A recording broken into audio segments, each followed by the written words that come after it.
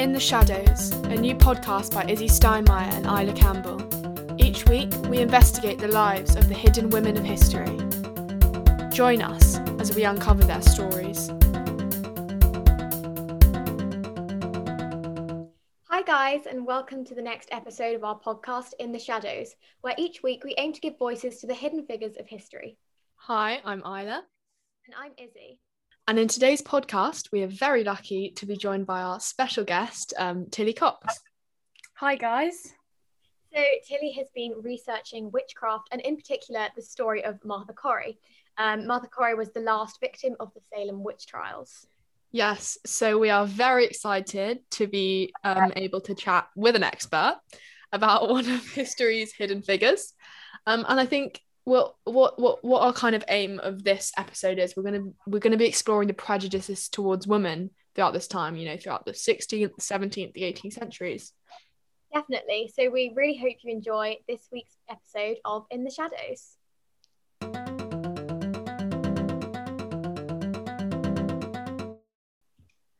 Okay, so welcome, Tilly. Thank you very much for joining us today. Thank you very much for having me. So first, can we start off with, would you mind giving us a bit of background information on the witch trials themselves? Yep. So females have always been accused of witchcraft worldwide for many years, but the hunt of witches started in Europe in the 1580s. But this witch frenzy ended soon after, and many of the strong Protestants in Europe who were involved in this witch craze, they were called the Puritans. They migrated to the eastern coast of America. And then the most notable town which was infected by this witch craze was Salem in Massachusetts. And the witch hunt in Salem on the eastern coast of America didn't begin until 1692, which I think is scarily not that long ago when we compare it to the Jacobean witch trials in England and the inspiration of Macbeth. The most kind of common and well-known representation of the witch trials, seen in Arthur Miller's The Crucible, seen most commonly in popular culture, are the Salem witch hunts. So can you tell us a bit more about these and how they arose?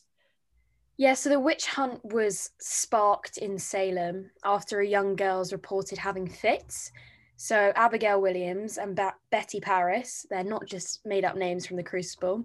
They were the niece and daughter of the town's reverend in Salem, and they started experiencing fits and hallucinating, and they attributed these contortions to witches. And were these fits actually genuine? No, we know now that these were all staged, and later the accuser's delusions have been recognised as ailments such as asthma, Lyme disease, epilepsy, and convulsive ergotism, which is essentially where bread infected with the ergot fungus is consumed. And actually, I found this really interesting. The drug LSD is actually a derivative of this fungus, so it gives the impression of the effect it might have had. And how does Miller's The Crucible relate to this persecution? And just for everyone who doesn't know, The Crucible is a play from 1953 by the American playwright Arthur Miller. It's partially fictionalized, and it's a dramatized story of the Salem witch trials. So does Corey come into this? Well, the story famously follows with many of the girls in Salem continuing to point fingers and performing tantrums during witch trials. And then if the suspect was found guilty, they were arrested and hung.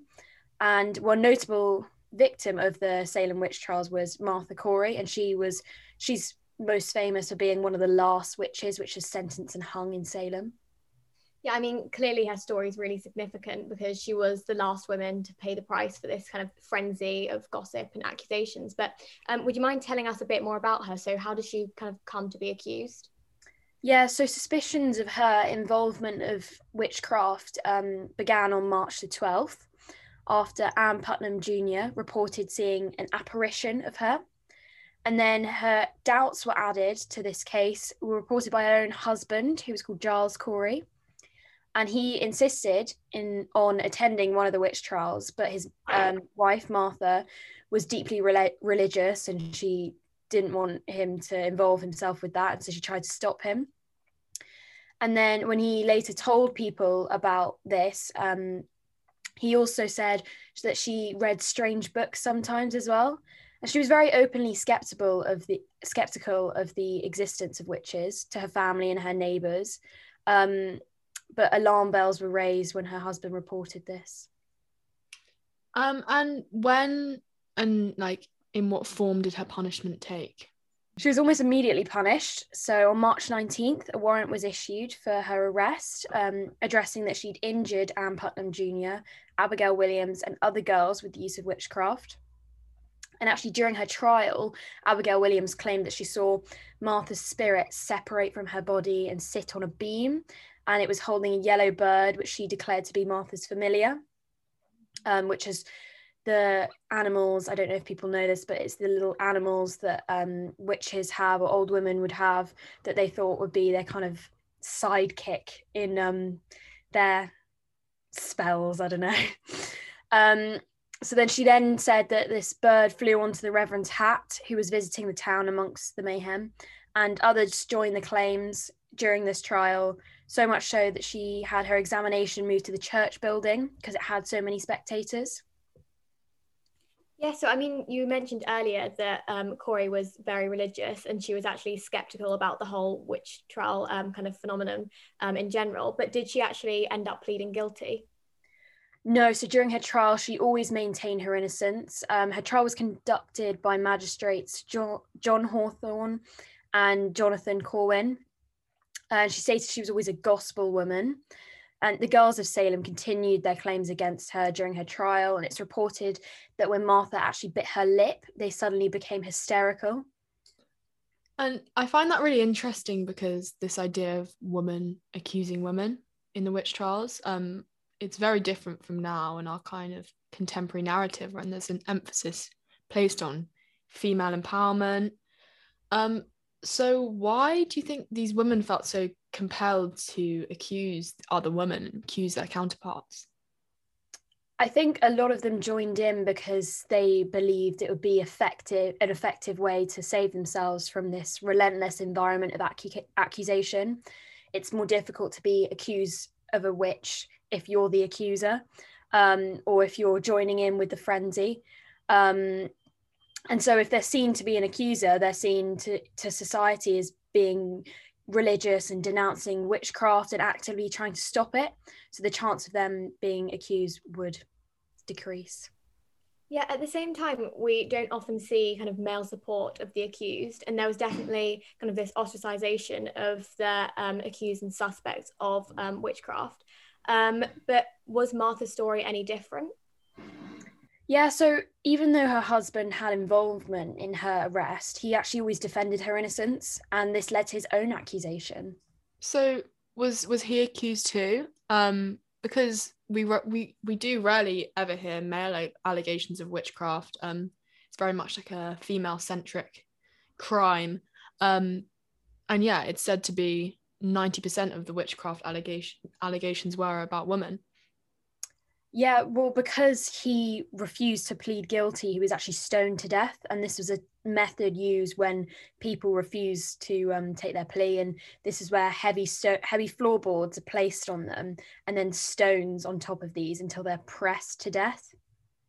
I mean, that just sounds horrendous, but kind of what implications did this have for Martha? Yeah, so by this point she'd lost her husband, she'd been abandoned by the church and was awaiting her death in prison. And she was among the last 8 witches to be hung in Gallows Hill on the 22nd of September in 1692. And I think the story of her marks the end of the witch hysteria in Salem. Although she received some justice in 1703 after the church revoked her excommunication, Martha's story still exemplifies the prejudices of women throughout history.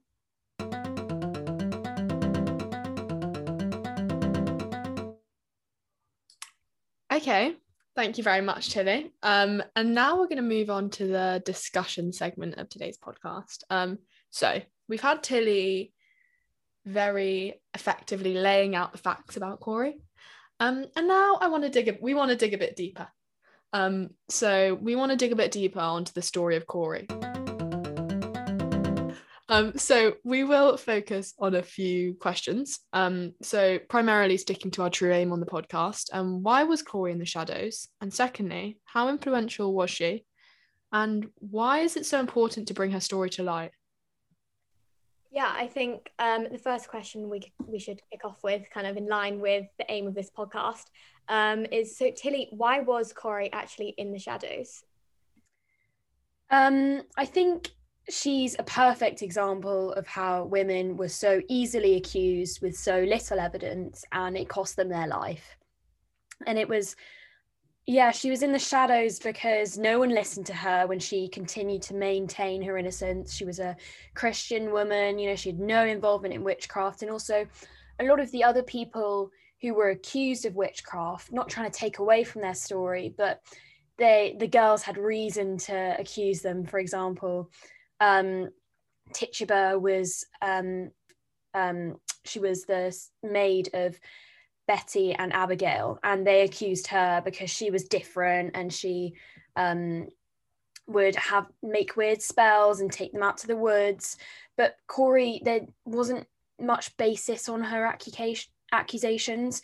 They had no real concrete evidence apart from just hearsay, and that was the same for a lot of the witches. But I found her story really significant because she always maintained her innocence, and she had no real reason to be accused.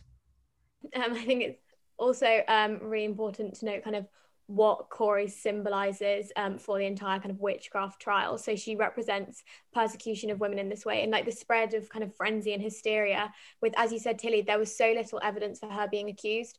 And I think why we've chosen to focus on her today, and why we're so happy you came to chat to us about Corey, is she was the very last victim. So in some ways we can see her as the really unlucky one, because thankfully after this time kind of this frenzy started to die down a bit. However, I mean, we do know that she was only kind of pardoned and her name officially cleared in 1954. So I think it shows that kind of this prejudice towards women in this awful way was still maintained until way too late. It's kind of shocking that this was still an issue in the 20th century. Yeah, exactly.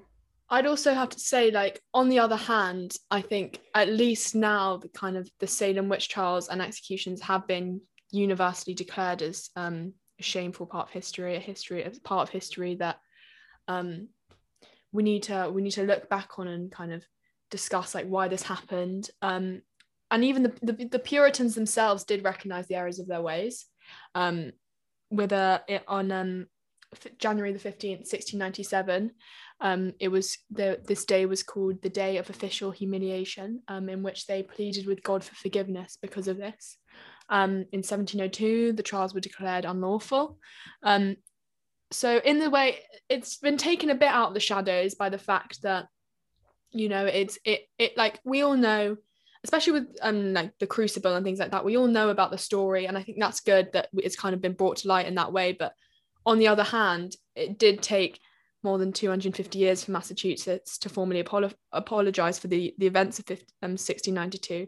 250 years, that takes us right into the 20th century in it, and we think, why did this take so long? So yeah, I think despite some recognition, I think why was that process so drawn out when it was something so horrific and something so awful, literally the systematic oppression of these innocent women. And I think it's really interesting how that that was kind of taken out, like put in the shadows for so long.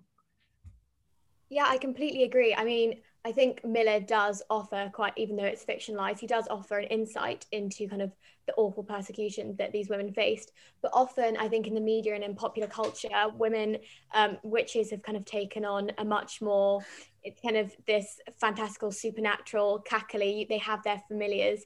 And I think that it's become kind of more of their stories have kind of been silenced because they've become this kind of icon of a cackly witch. And I think that still speaks to like the prejudices against women, that we still continue to like kind of perpetuate this idea that women can be witches, and it's kind of this anti-Christ view of women. And I think that that's definitely witchcraft like its very root, it's linked to religion, and how in the church women were always seen as inferior. They were always held like with suspicion. So I think that actually, although Miller offers kind of a more kind of true to life representation of witches, I think often now their stories have been kind of twisted into something that we can joke about, whereas I think actually we just really need to understand how awful it was for these women.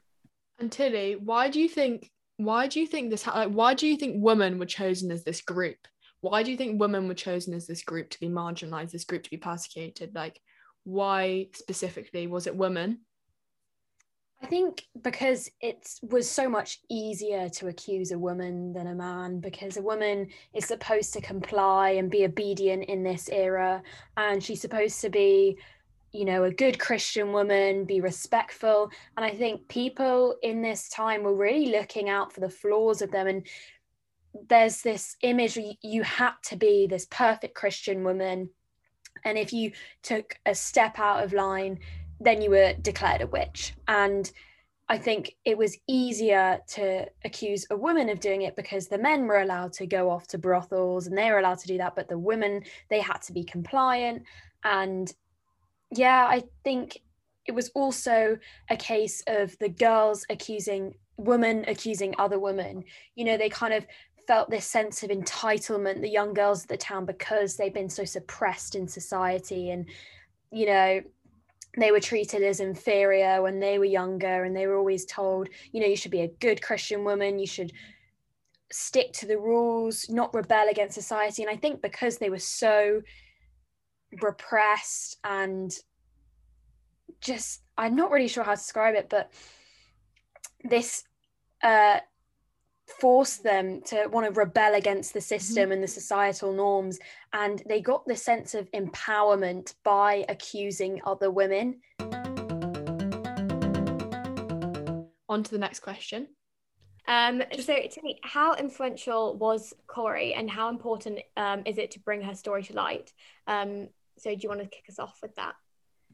Yeah, so I think she was really influential in the way that she obviously always maintained her innocence. And I touched on this before, you know, it's very easy when the whole town is accusing you of witchcraft, and including your husband, even your own family, and it be that your neighbors and people you know your whole life would be accusing you suddenly and going against you, because it's almost fun for these girls they get enjoyment out of, you know, throwing all these fits and making, you know, having that sense of empowerment. And I think her story is influential because she was one of the unlucky ones, and she was one of the last ones before it all turned around and everyone realized, okay, we're actually doing something wrong. I think her story is unique because she was just really unlucky. She could have just missed it, and she was a good Christian woman. She had no means to be accused on. Yeah. I think also the whole fact about how women were just systematically persecuted and just killed in this horrible way, it's really the idea of history repeating itself in the way that obviously in this time there was a lot of problems like famine, disease, a lot, like these women were used as scapegoats for that problem. And I think it just mirrors the common theme of history where people need to find scapegoats for their problems. And I think it's interesting how these women were chosen as these scapegoats. And in fact, when they were just normal women like me or you or anyone. And I think it's so they were just put in the wrong place, the wrong time, the wrong era of society, and they were just, you know, completely and utterly persecuted for something that's just completely not their fault. And just, I think it's interesting how, you know, throughout history we've seen just scapegoats, and I think it's people just blaming, people looking for an easy blame. And I think it's interesting and it's important to bring to light these stories so we can see, like, why does this need to happen? Obviously with hindsight we can see that, and we can see why was such a hysteria created. And I think looking back on it, it's interesting to kind of bring this to light again and bring this to the forefront, and we can kind of just see the patterns of history in this way. Yeah, and I also think it's something, her story highlights how extreme the measures were taken if one woman did something wrong. It's these things that have been these societal expectations that women should be so perfect, and they if they do one thing wrong, they're hung, which just seems so ridiculous now. But for then, it was normalized, the fact that, oh, well, if you're a witch, you should be sent to death, you should be burned alive, that kind of thing. I mean, obviously, we would never have anything so extreme in modern day, but do either of you think that kind of something like this could happen again? Obviously not witch trials in this way, but kind of, I know with women often, we actually were speaking about it yesterday with like the kind of feminist movement. I guess women are kind of demonized for straying even slightly from societal norms. I mean, slut shaming is still such like a prevalent issue, and by no way are we comparing this at all to kind of the witch trials, because we know that there's not this same level of persecution. But I do think it's important to note that women are still facing these prejudices for just slightly straying for what's expected of them. So do you think that anything, we can liken this to anything in modern society? I think the whole story shows the journey of women and how this wasn't even that long ago, and how this kind of attitude and these norms have been ingrained in our society and even religion. And because they were excusing the witch trials by saying, oh, well, it's for religion. And that's kind of an excuse. And the same way it's shown women are still persecuted for what they wear, and slut shaming, like you said, and obviously it's not extreme, but I think by understanding where this stemmed from, we can try make changes to how women are suppressed today. Also, I think it's important that we're telling these sorts of stories. It's International Women's Day on the 8th of March. And I think it's important to have these conversations and to look back at these times of history and see and look at these stories, look at the stories of these women. So I think it's really good that we're delving into the story of this woman, giving her a voice.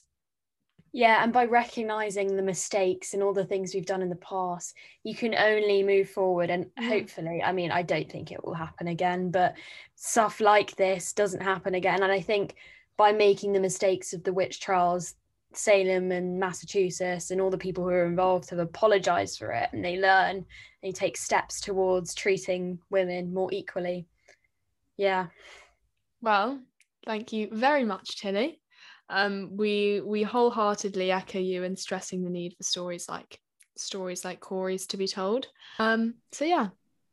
Yeah, definitely. So join us next time, where we will bring on a new special guest and uncover the story of another woman who was in the shadows. And once again, thank you so much for joining us, Tilly. We really appreciate it. Thank you for having me.